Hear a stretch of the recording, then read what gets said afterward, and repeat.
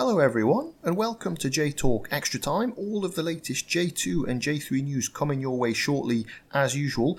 I'm Jon Steele, and in part 1 this week I'm going to run you through about half of the J2 games from last weekend, round 22 of the season.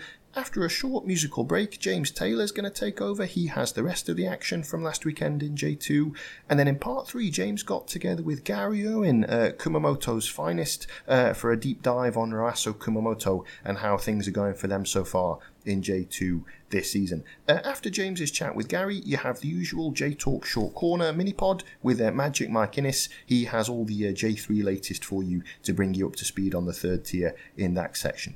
So without further ado, let's talk about some of the on-field action from J2 last weekend as the second half of the season got underway with round 22. Let's start at Soyu Stadium, where it finished Akita 1, Fujieda 3, a superb win for Fujieda, and they got off to a perfect start when they took the lead in the 4th minute. Ryo Watanabe cut into the Akita penalty area from the Fujieda right and put in a shot that was blocked by a defender, but the ball ran free for Taisuke Mizuno to side foot home from just inside the penalty area and give Fujieda the lead. Resilient Akita bounced straight back though, with an equaliser in the 11th minute, Shota Aoki planting a firm header into the net from Ryota Takada's right wing cross.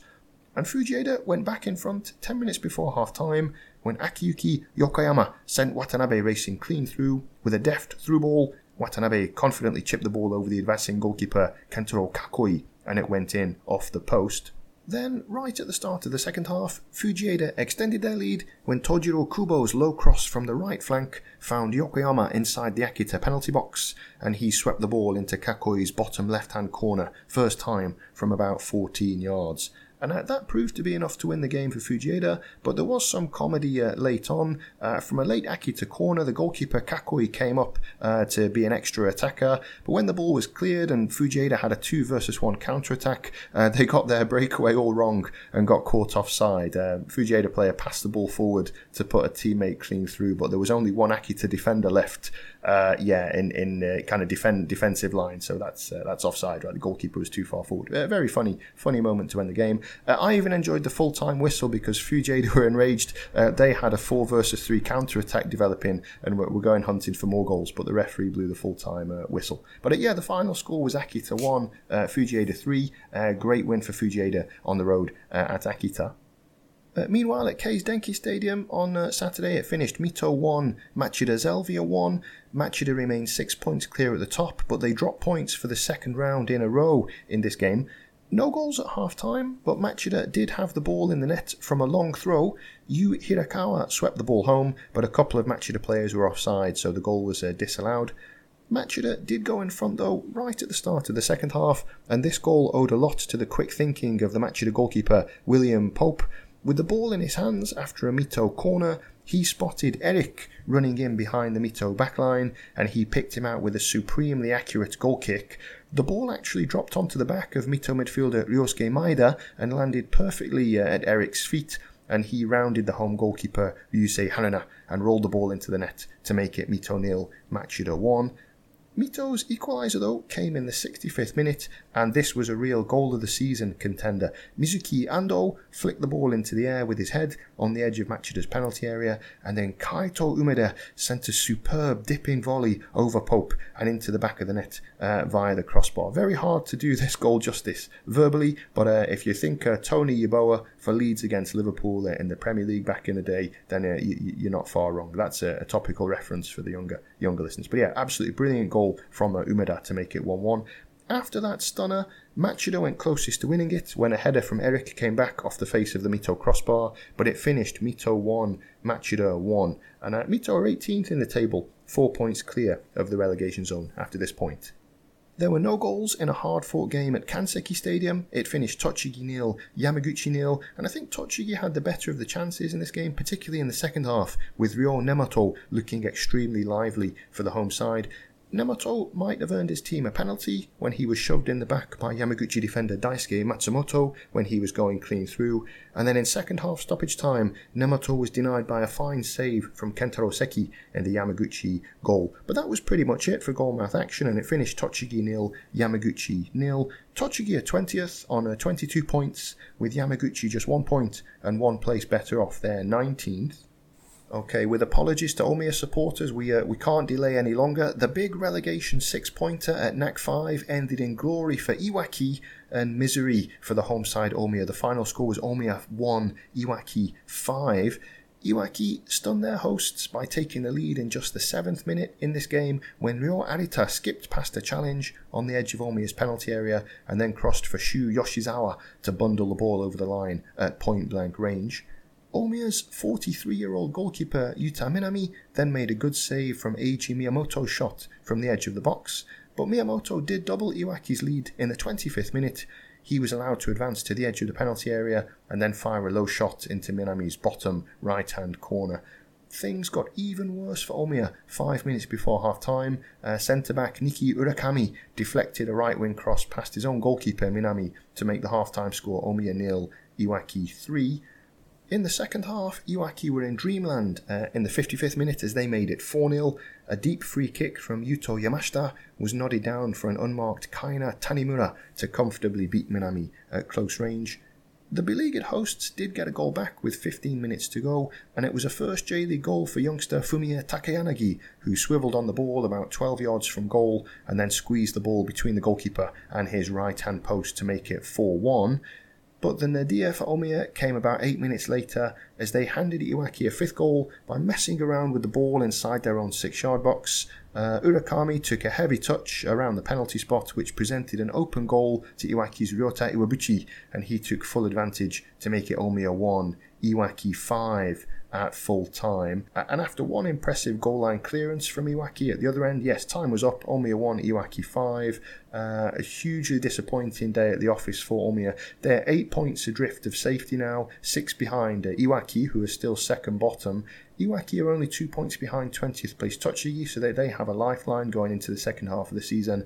But my expert opinion, Omiya look absolutely doomed based on this evidence. Really, really bad day at the office for them, and a stunning win for Iwaki. Up in Tohoku, it finished Yamagata 0, Tokyo Verdy 2, a very impressive performance and comprehensive win for Verdy, who stay in 3rd place in the table. Great start for the visitors as they hit the front in the 6th minute. Kosuke Saito played the ball out wide on the Verdy left to Goki Yamada, who had plenty of space to cross into the box, and he found Saito, who headed the ball into the roof of the net for Yamagata 0, Tokyo Verdy 1. There were plenty of other chances for Verdy after that, with a couple of goalmouth scrambles and a good save from Masaki Goto in the Yamagata goal, one in each half, both from Goki Yamada. Verdy, though, eventually grabbed the second goal that their play deserved on the hour mark, and it was Saito and Yamada combining again for this one. Yamada played a 1-2 with Saito close to the halfway line. That sent him bearing down on goal on the left-hand side of the penalty area, and a cool finish into the bottom corner capped off a superb Tokyo Verdy win. Yamagata 0, Tokyo Verdy 2 at full time. This was a first defeat in 7 for Yamagata, and they're in 12th place in the table at the moment.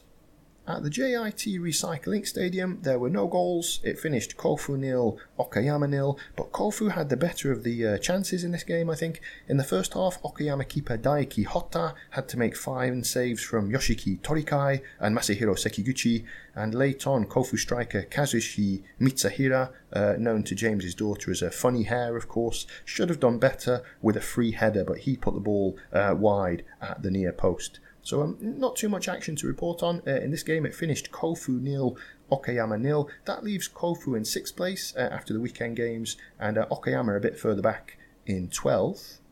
Okay, I think that's all for my roundup of the kind of first half of the J2 weekend. Please stay tuned though. In a moment, I'm going to hand you over to James. He has the rest of the weekend action from J2, plus a chat with Garry Irwin coming up. J2 Extra Time. Thanks, John. James Taylor here with the rest of the weekend's games, and let's get this one out of the way first, shall we? Viva and Nagasaki held on to 4th place with a 5-1 tonking of Zuegen Kanazawa. It started badly for Kanazawa when right-back Yuto Nagamine and goalie Yuto Shirai combined to bring down Asahi Masuyama in the box for a penalty, which Juanma Delgado scored in the 13th minute. It was 2-0 a quarter of an hour later as Kazuki Kushibiki found some space in the Kanazawa area to head in his 5th of the season.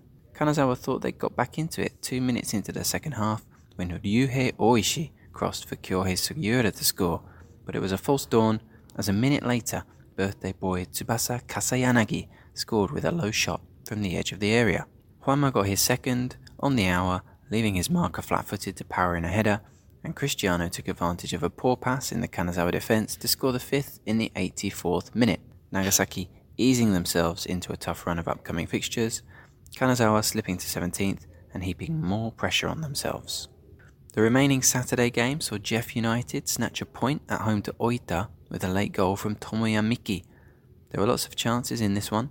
Oita's Naoki Nomura twice forced good saves from Shota Arai, and Tomoya Ando hit the bar from close range, while Jeff's Taishi Taguchi hit the bar with a free kick, and Shogo Sasaki shot over with another free kick. It was goalless at the break, but Oita went in front 15 minutes into the second half. United gave the ball away near their own area, and Yusuke Kobayashi tripped Kazuki Fujimoto to concede a penalty, which Nomura scored.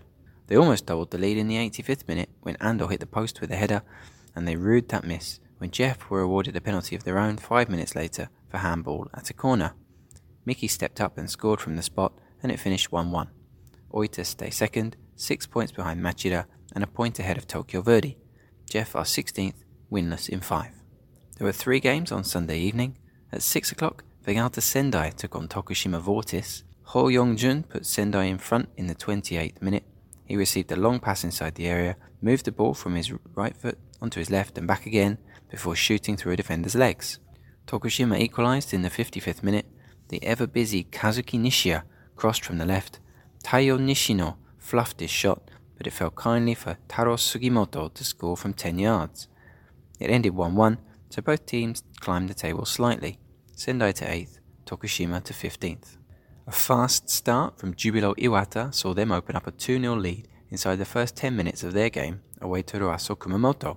Duda got the first in the second minute, smashing a shot into the roof of the net from just inside the area. Hiroki Yamada got the second in the 8th minute, a good finish across the keeper, a left-footed volley from 12 yards. Shohei Aihara hit the bar for Kumamoto, and their keeper Ryuga Tashiro made a couple of good saves in the second half, but this one was done and dusted long before that. Iwate moved up to 5th on a run of 3 straight wins. Kumamoto dropped to 11th, still alternating wins and losses. The final game of the weekend saw Zasper Ksad's Gunma draw 1-1 with Shimizu S-Pulse. Shuto Kitagawa scored Gunma's goal in the 10th minute, nipping in front of his marker to flick over the keeper at the near post.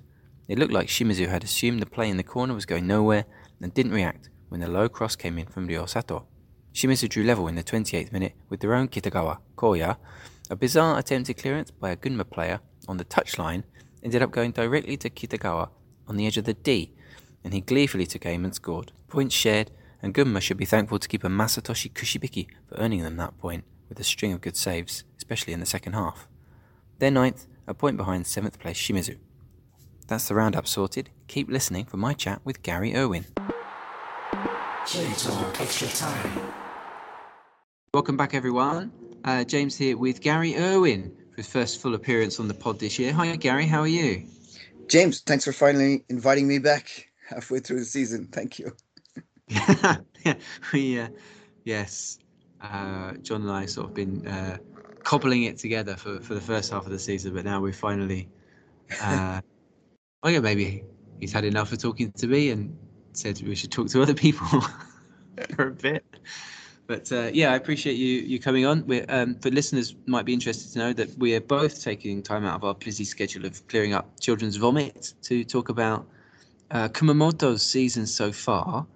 So why don't we start with the weekend's match, the 2-0 home loss to Iwata. You were at this one, right, Garry? How was it? It was, speaking of vomit, it was over in about 10 minutes. We were 2-0 down, and then we passed around and couldn't do anything for the next 80 minutes, and we lost. It's our 4th loss at home in a row, I believe. Yes, I've sat through them all, and we haven't scored any goals. we haven't really come close to scoring or looking like getting a win. It's just the same old home form, unfortunately. Yeah, so it was a disappointing because a win would have shot us right up the table into the top 10, but we're just outside it now at the moment. Yeah, that sounds pretty depressing. The home form, anyway. But yeah, when I was watching this, I thought Kumamoto seemed kind of off colour. But based on that, I've only mostly seen highlights this year. But I was thinking back to the previous game when they were 4-0 up against Fujieda at half time, and it was Aihara and Shimamura and Omoto and Matsuo. Various Kompower were kind of, those guys were setting each other up and scoring for fun. So it was really strange to see this. Just aimlessly passing it around and giving the ball away so much in midfield and not really creating anything going forward. Has that been the case often this year? No, not everything doesn't click like that every week. Although away from home, it seems to happen more often, where we'll get more chances and convert them. But at home, it seems to takes more time and more effort to get a clear-cut chance, and we haven't been putting them away, especially since Ishikawa, our top scorer, he was injured. Is it last month or nearly 2 months ago? And since he's been gone, he was our top scorer with 9. We've had no one to step up and take it on. I think Aihara has been played up front, but he's really a winger, really. Matsuoka, I think, has been played mostly at the top of our 3-4-3. But he's still only 3 goals on the season. So while it clicked in that game, it hasn't been clicking every game, unfortunately. But as I mentioned on Twitter, we had a midweek game against Ryukyu in the Emperor's Cup. And I thought we would be a bit lackluster the following game.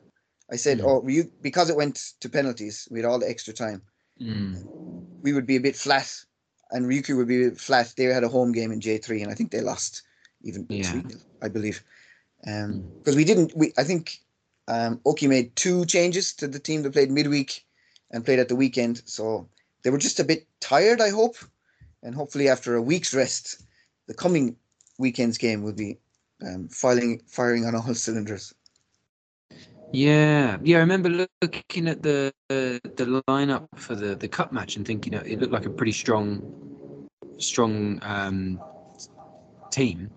So I guess that must have had an effect. You're probably right. I think Rich Palmer's been pointing out on Twitter that a lot of particularly the JFL and J3 teams who had cup matches struggled in their next league match after the midweek matches, but I guess it's not just JFL and J3 teams who have that problem.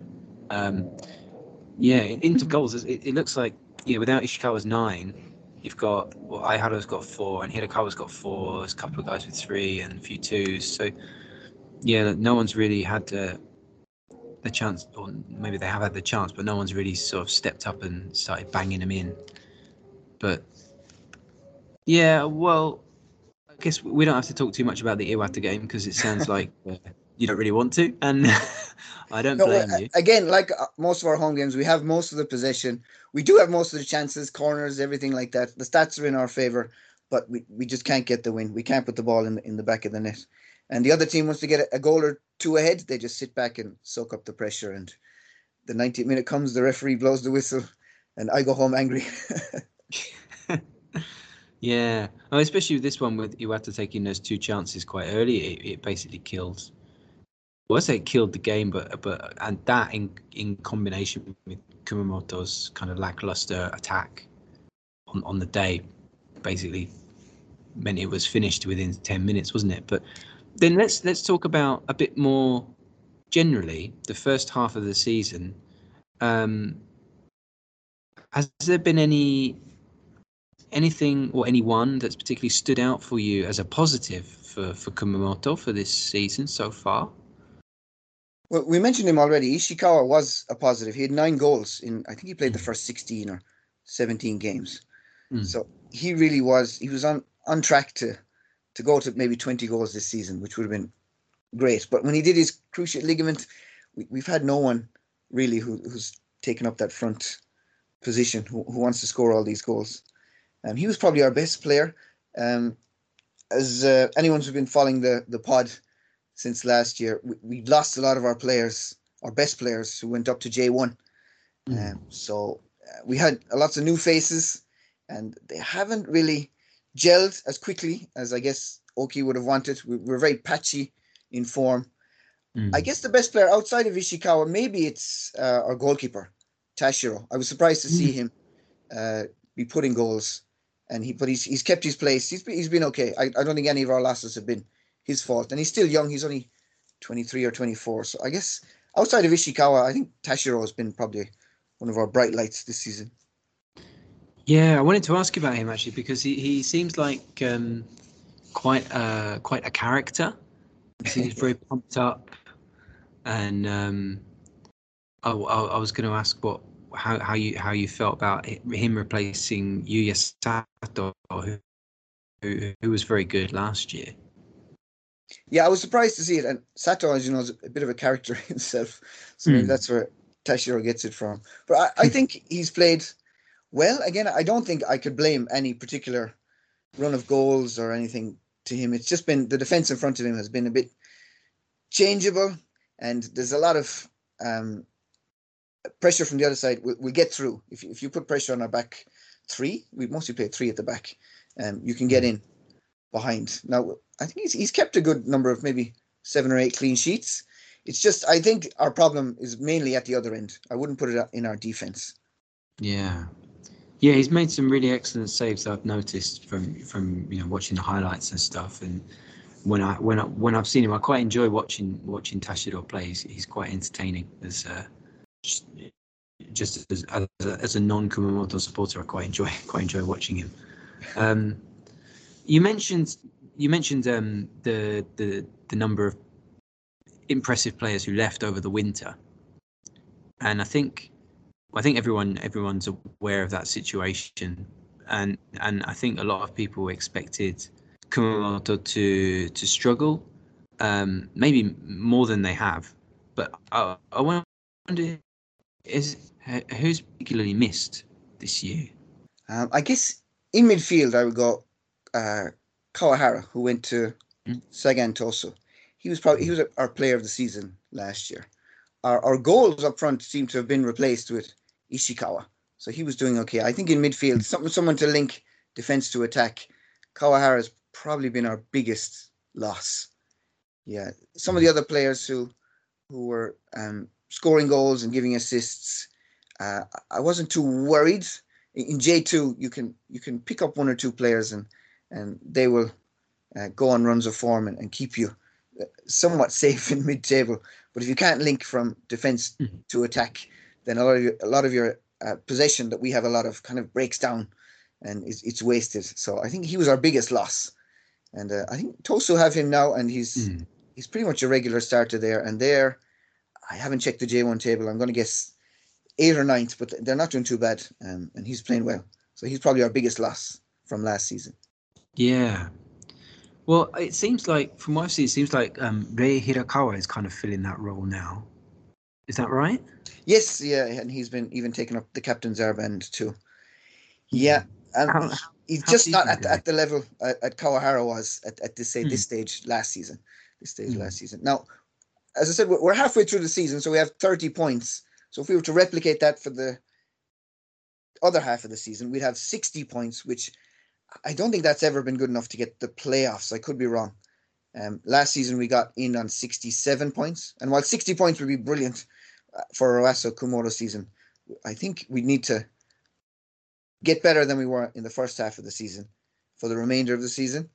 And I can't see it happening now, James, but you never know. You never know. Yeah, 60 would probably, you'd just miss out, or you might sneak in if something goes haywire in the table. I don't know. Well, that's the thing, right? 30 points in 11th, 8 wins, 6 draws, 8 losses. It's not bad, especially considering the amount of players that were lost over the winter. 7 points off the playoffs. 10 points clear of relegation. Seems like Kumamoto are looking up rather than looking down, which was obviously a good thing. But yeah, it's inconsistency, right? I keep mentioning it because I keep getting the Kumamoto games on my part of the roundup each week, and I keep mentioning I like the pattern that loss win loss win loss win loss. Must be incredibly frustrating for Kumamoto supporters, but I like the pattern in that. I wonder how long they can keep that up. Yeah, we always play on a Sunday, so you always get those games. We're usually maybe the last or second last game of the weekend. And yeah, it's been win, loss, win. As you said, there was 8 wins, 8 losses. So we either win or we lose. It's basically how our season's been going. So hopefully, the second half of the season, if we can just win more than we lose, maybe we'll be in with a shout. If we can win maybe more than 8 games, so let's aim for 10 games between now and the end of the season. Yeah. Well, I keep asking John, how should we split the games for the roundup, and he keeps choosing the ones that don't have Kanazawa. So I keep having to talk about bloody Kanazawa getting tonked every week. But let's move on from that. I guess apart from the Ishikawa and Tashiro, any other sort of really good or quite good things from the first half of the season for Kumamoto? Well, our away form, as I mentioned, has been very good. We're always in the top 4 or 5 teams in the league away from home. It's just our home form. If we could improve at home, or even just start drawing more games than meekly losing, that would be it. We do have some good players, as you mentioned, like Hirakawa, Aihara, who often has to go up front on his own. They're good players. They put in a shift. They just need to start finding the back of the net. Now, in saying that, this weekend we play Verdi at home, and Verdi are the best away team. So I'm not looking forward to going to this game. Yeah, they also have a very good defense. So they do, don't they? Have like something like 14 clean sheets or something in 22 games, or 12 maybe. Yeah, they have the best first or second best defense goals wise. Yes. Yeah, only 14 goals conceded. Matthias playing really well. But Lewis was singing his praises last week on the pod, rightly so. From what I've seen, he's been excellent. Yeah, good luck. Yeah, I saw that they have the best away form. Yeah, and we seem to have one of the worst homes. So nothing is ever as easy as bad home form versus a good away form. It's not necessarily going to mean an away win. Yeah, no, and we had an example of that on Wednesday night. Akita winning away at Espos. So. Yeah. Let's look forward then a little bit about it. But what are your expectations or your hopes for the rest of the season? You can be realistic or unrealistic. If I'm being realistic, a little uptick in home form. I don't expect us to keep our away form as good as it was. So if I can get an uptick in home form and get to like that 50 points safe from relegation, once we're there, I'll be happy. Now I'm hoping we get there before like September, October and make a shout for the playoffs. But if anyone looks at the J2 table, there's never more than a win or 2 wins between a whole group of teams. It seems to concertina in the center there. You have Machida, who even though they've dropped a few points lately, they seem to be ahead of everyone. Yeah, and then Omiya seem to be dropping off at the bottom. Everyone else is only 1 or 2 wins from each other. So if it stays tight, I'm hoping we can just improve our home form and then move up to the top half of the table. And if we're in with a shout of the playoffs, I'll be delighted. But just to get to that 50-odd points and be safe, that's my realistic. That's what I want to be. Because I've watched too many home games where we've been really bad. So that's what I'm going on. So I'm hoping to get similar amount of points in the second half of the season as we did in the first. And hopefully a lot of other teams will drop off and we might just sneak into 8th or 7th or hopefully 6th. Yeah. Well, I guess with Ishikawa, he played 17 games, so it's been five games without him, trying out various combinations up front.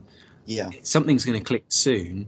Someone's going to start scoring, or a few people are going to start scoring, or things are going to start working out, and that should help, hopefully, for you and for Kumamoto. That will help, and that then should sort out the home form, maybe keep the away form fairly well, and there's no reason the 7 points is not insurmountable. I think it's like you say, it's all very tight. I mean, got 3 teams on 30 points, 3 teams on 31 points.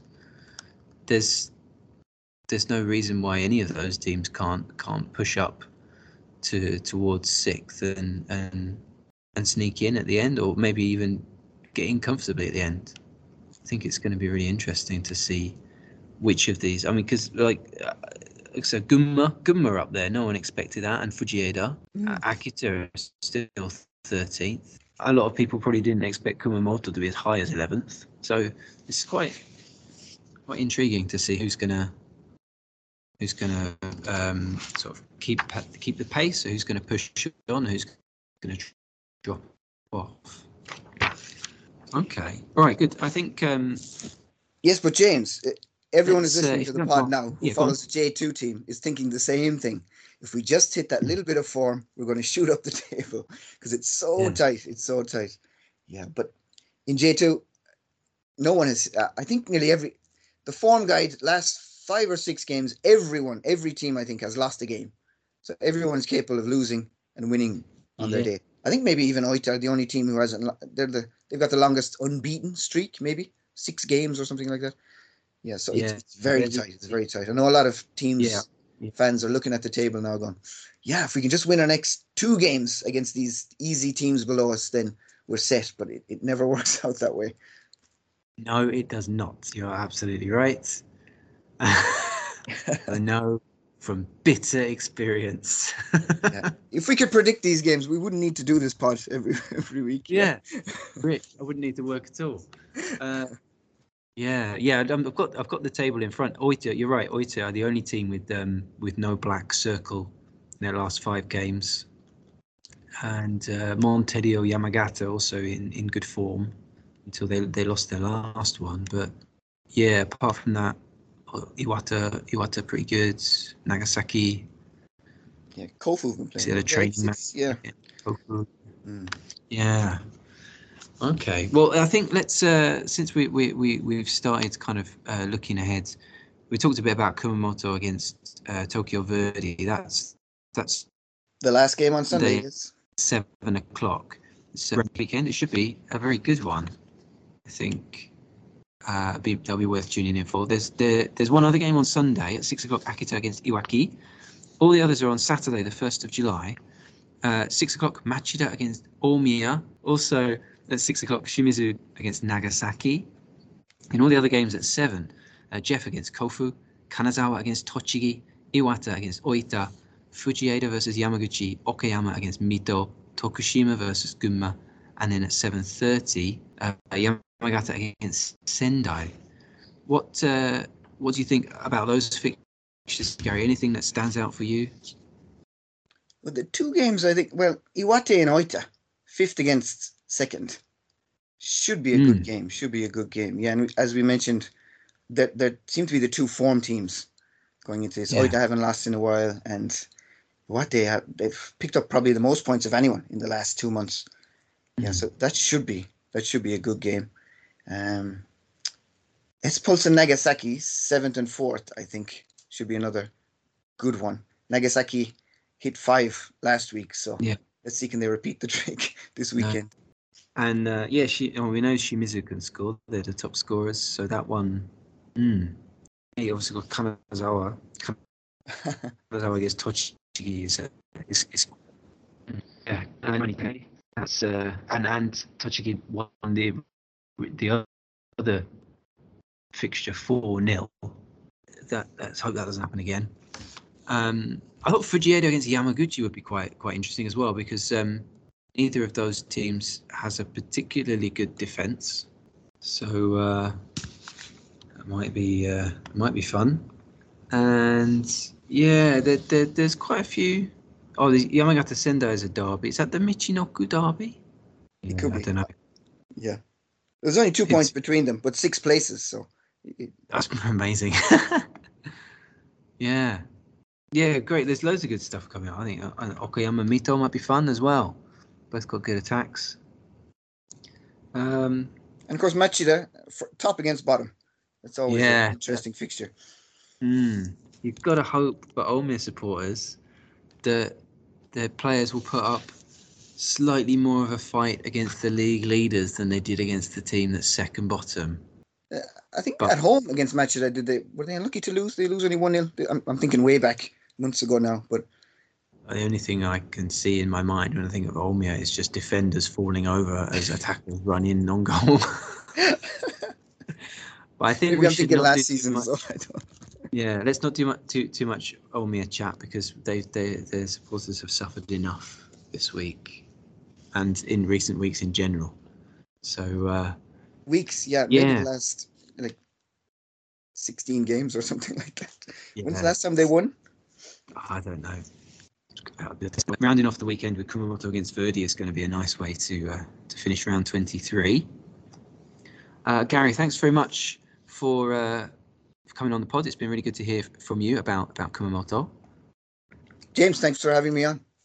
And thanks to all our patrons for their support. We're really grateful for your backing of J-Talk Extra Time and J-Talk podcast, of course. And thanks for listening and downloading. And coming up next, Magic Mike Innes has all the latest from J3 in J-Talk Short Corner. J-Talk Extra Time. Hello everyone and welcome to J-Talk Short Corner, the mini-pod that keeps you up to date with events in J3 of the J-League.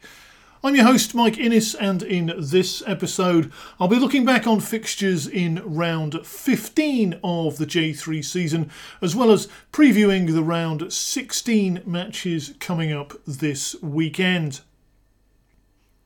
Before I review the round 15 games, just to jump back to last Wednesday, the 21st of June, when Iwate, Guruja, Morioka and FC Ryukyu finally played their Emperor's Cup second round ties. Ryukyu pushed Roasso Kumamoto close at the Egao Kenko Stadium before succumbing to defeat on penalty kicks. Takuma Abe hit the bar with a deft lob in only the third minute, and Tetsuhiro Kina's side were 2 up at half-time. Mu Kanazaki putting them in front on 25 minutes with a low shot from the edge of the box, which, for those of you keeping count, puts the former international's tally of goals for Ryukyu at 1. 13 minutes later, rookie Sho Iwamoto made it 2-0 with his first pro goal, a well-struck shot after the home defence had failed to deal with a cross from the visitors' right.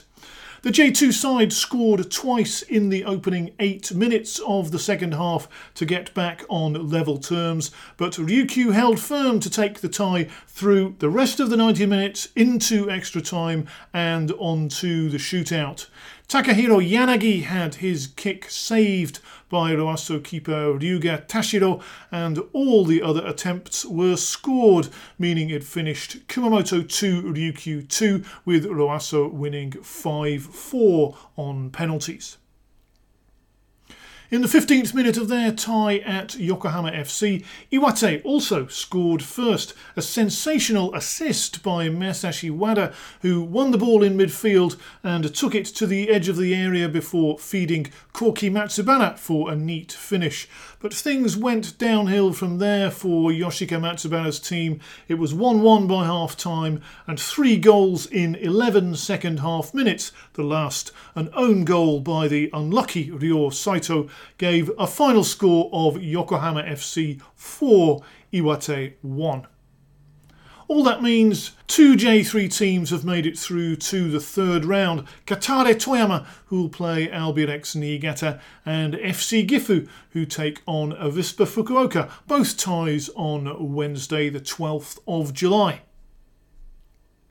Now on to the league, and all 10 games were played on Saturday the 24th.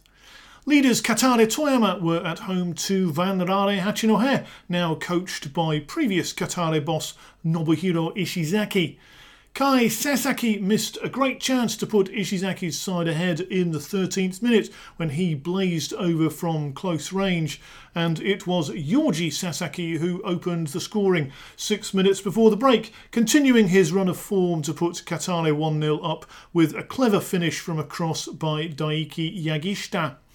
Toyama appeared to be home and dry when Tsubasa Yoshihira scored a 71st minute penalty, awarded when Hachinohe captain Naoyuki Yamada hauled Yoshihira down straight in front of the referee.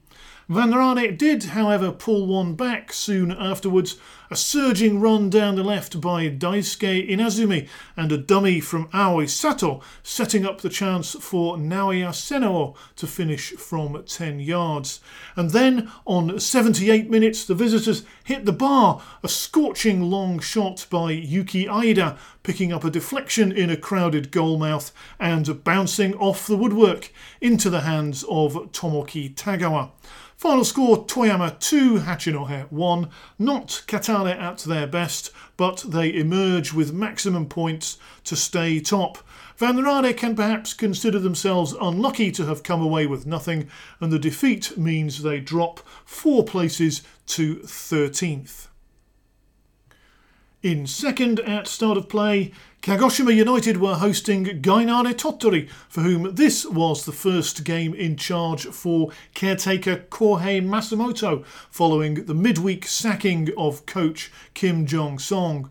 After winning their opening 2 matches of the season, Gainare have been heading downhill ever since, and Masumoto here discarded Kim's 4-4-2 in favour of 3 at the back. Turned out to be a good decision, although Tottori had keeper Kaito Ioka to thank for keeping them on level terms in the 18th minute, spreading himself to make the save after Junki Goryo had exploited some hesitancy in their defence.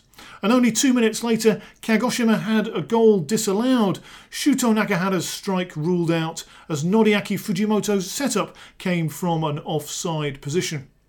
9 minutes into the second half, it was Gainare who went in front. Arya Jasuru Hasegawa and Kentaro Shigematsu both stepping over Junya Suzuki's pass, which made its way into the path of Mun Inju, whose well-struck shot flew past Kenta Matsuyama. And the visitors almost snatched a second through Makoto Fukoin, pushed by Masumoto into a more advanced role, who hit the post after a dynamic run and shot. Final score though, Kagoshima 0, Tottori 1. 2 home defeats in a row for Naoto Otake's side, and they drop to third. Without question, Gainare's best result of the season, a superb start for Masumoto, and his team jump 3 places to 15th.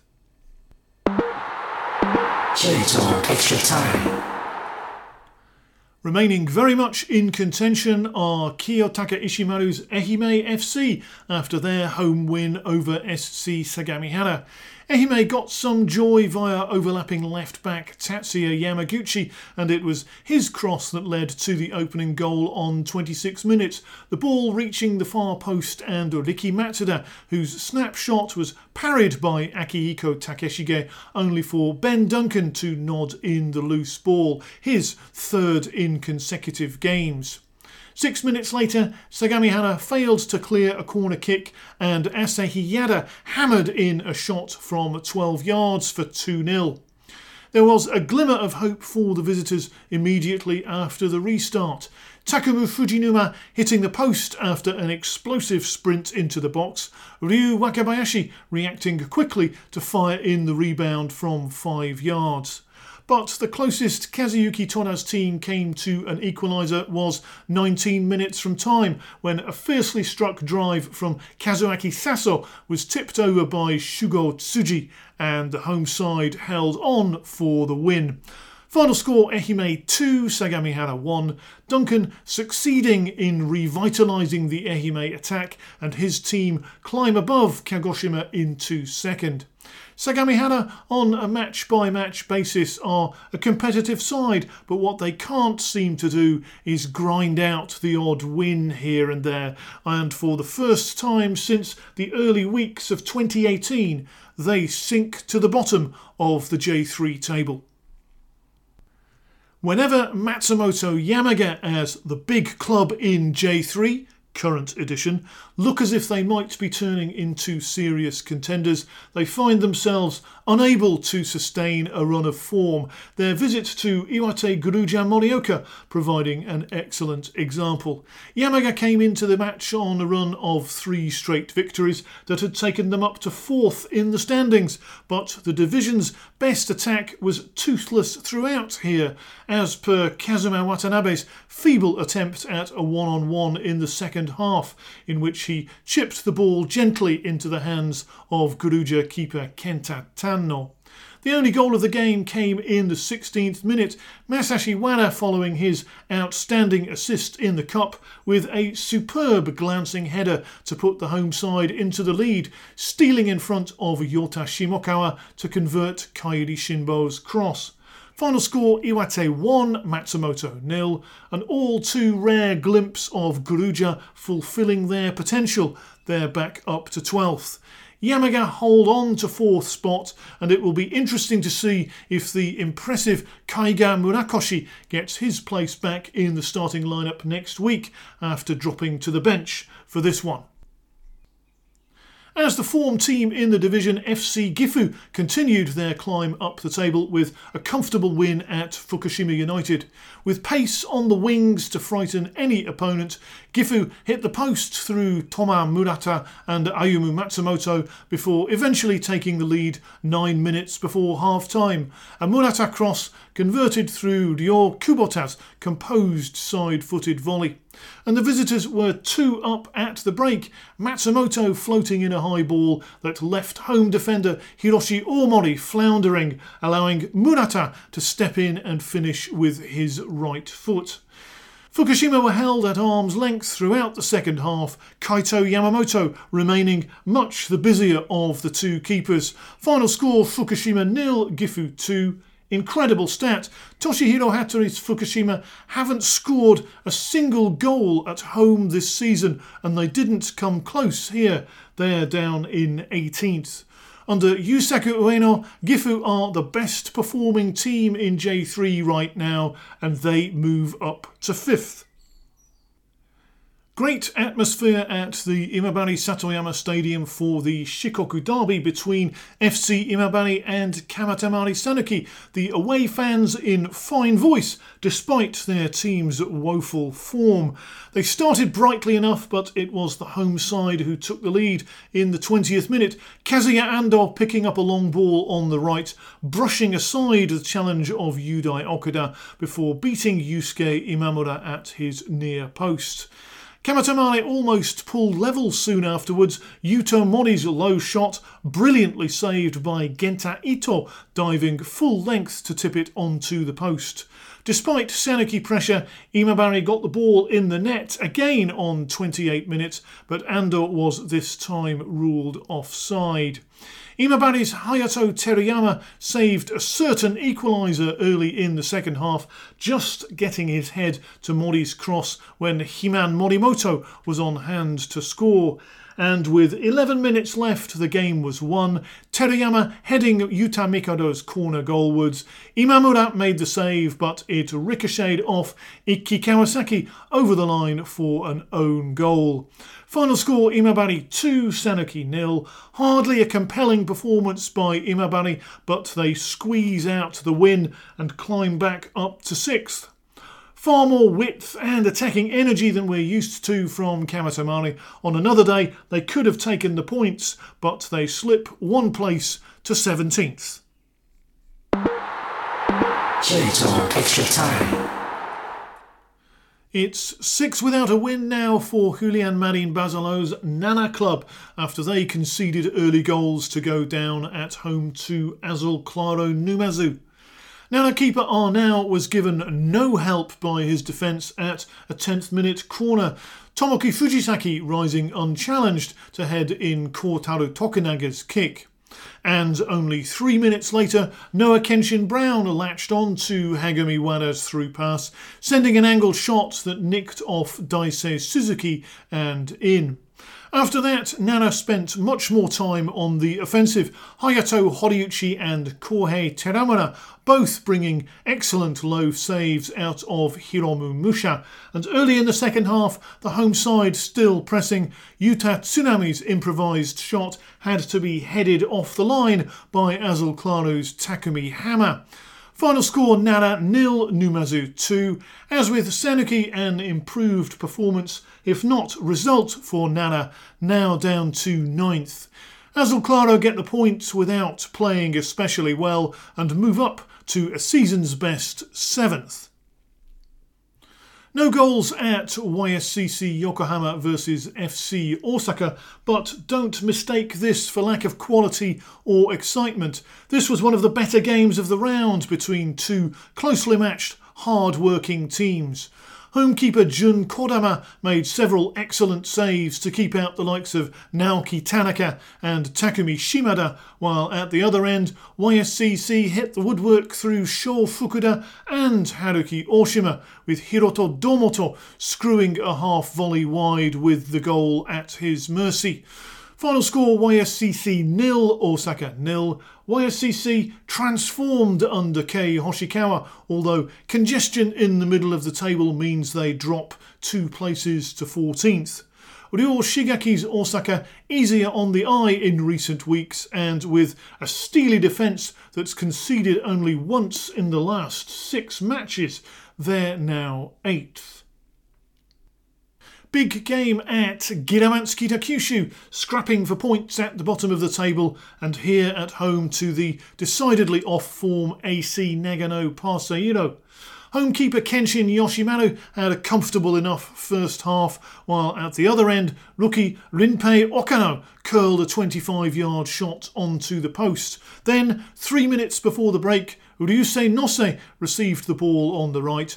Parseiro's ex-Giramanz midfielder Yasufumi Nishimura didn't close him down, and Nose sent his shot arrowing into the top corner. 1-0 Kitakyushu at half-time. In an attempt to shake things up, Nagano coach Yuki Stelf made a quadruple substitution midway through the second period, and then, with 4 minutes left, his side stole an equaliser as Koki Harada floated in a corner and Hiroki Yamamoto easily overcame the challenge of Koki Hasegawa to head home. Final score Kitakyushu 1, Nagano 1. Disappointment, of course, for Kazuaki Tasaka and Giramanz, although they do have 5 points from the last 3 games and jump 1 place to 19th. Parseiro bring an end to their losing streak, but they are not looking like a team who can fight for promotion. They now slip to 10th. Finally, in their home game against Tegevajaro Miyazaki, FC Ryukyu fell behind with barely a minute on the clock. Yuta Shimozawa's corner was headed on at the near post by Daisuke Ishizu, and somehow no one got in a block or made a clearance or otherwise prevented the ball from trickling slowly in at the far post. Early in the second half, Kelvin forced a great save from visiting keeper Kokoro Aoki as the nearest Ryukyu came to getting on level terms, and Ishizu made it 2-0 on the hour, jabbing the ball over the line from a centre by Harumi Minamino. It looked to me like he was just stretching to get the ball under control, but from a Ryukyu perspective, if you're conceding 2 goals at home to a player who has been sleepwalking through his season and a half in J3, you're not in a good place. Tetsuhiro Kina's team had only themselves to blame for the goal that put them 3-0 down, though neither Yuri Mori or the generally very unimpressive Yusuke Muta working to track back as Minamino latched on to Kazuma Nakata's through pass and finished with ease. In the closing stages, with the home side run ragged, Danny Carvajal made last gasp saves from Minamino, Nagata and Ryohei Yamazaki as Tegevajaro pushed for another. Final score though, Ryukyu 0, Miyazaki 3. Kina begins his second spell in charge at Ryukyu with a pair of 3-0 defeats. Last week I said his team lacked defensive bite. This time there seems to be an absence of basic commitment in the back line. Ishizu may have got lucky with his goals, but Tegevajano deserved the win and climbed back to 11th. J-Talk Extra Time. So now to run through the top and bottom of the league standings after round 15. The top 6 are Toyama with 30 points, Ehime with 28, Kagoshima 25, Matsumoto and Gifu 24, Imabari 23. At the other end of the table, the bottom 6 are Tottori with 18 points, Ryukyu with 17, Sanuki 16, Fukushima 15, Kitakyushu 11, and now bottom of the pile with 10, Sagamihara. Just time now for a quick look ahead to the round 16 fixtures this weekend, when there are 8 games on Saturday the 1st of July, which, heads up, is looking like one of the most exciting days of the season so far. First against third face off at Toyama, where the visitors are Kagoshima. It's also fourth against second, Matsumoto against Ehime. Imabari go to Nagano. Only outside the top 6 on goal difference, Numazu are at home to Kitakyushu. Osaka aren't too far off either, they're away at Tottori. Fellow new boys Nara head to Fukushima.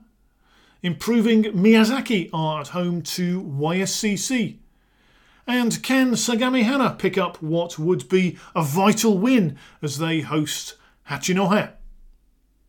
Then on Sunday the 2nd, Gifu will hope to continue to push their way into the promotion picture. They're at home to Iwate. And finally, a big game in the lower reaches of the table. It's Sanuki against Ryukyu.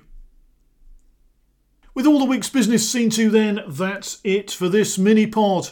All that remains is for me to say thanks for listening, enjoy your football, and see you next time. Bye for now.